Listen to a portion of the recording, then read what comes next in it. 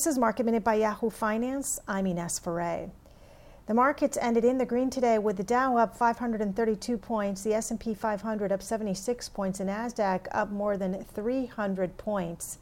Microsoft in after hours is up after reporting a growth of 15% in sales over the last quarter despite the impact of coronavirus. Facebook is soaring after reporting some stability in ad revenue after that ad revenue fell in March, similar to what Alphabet saw. Alphabet saw a dip in ad revenue in March, a decline, but that decline did not get worse in April. And Tesla reported its first quarter results, eking out a profit for the quarter. For more Market Minute news, head to yahoofinance.com.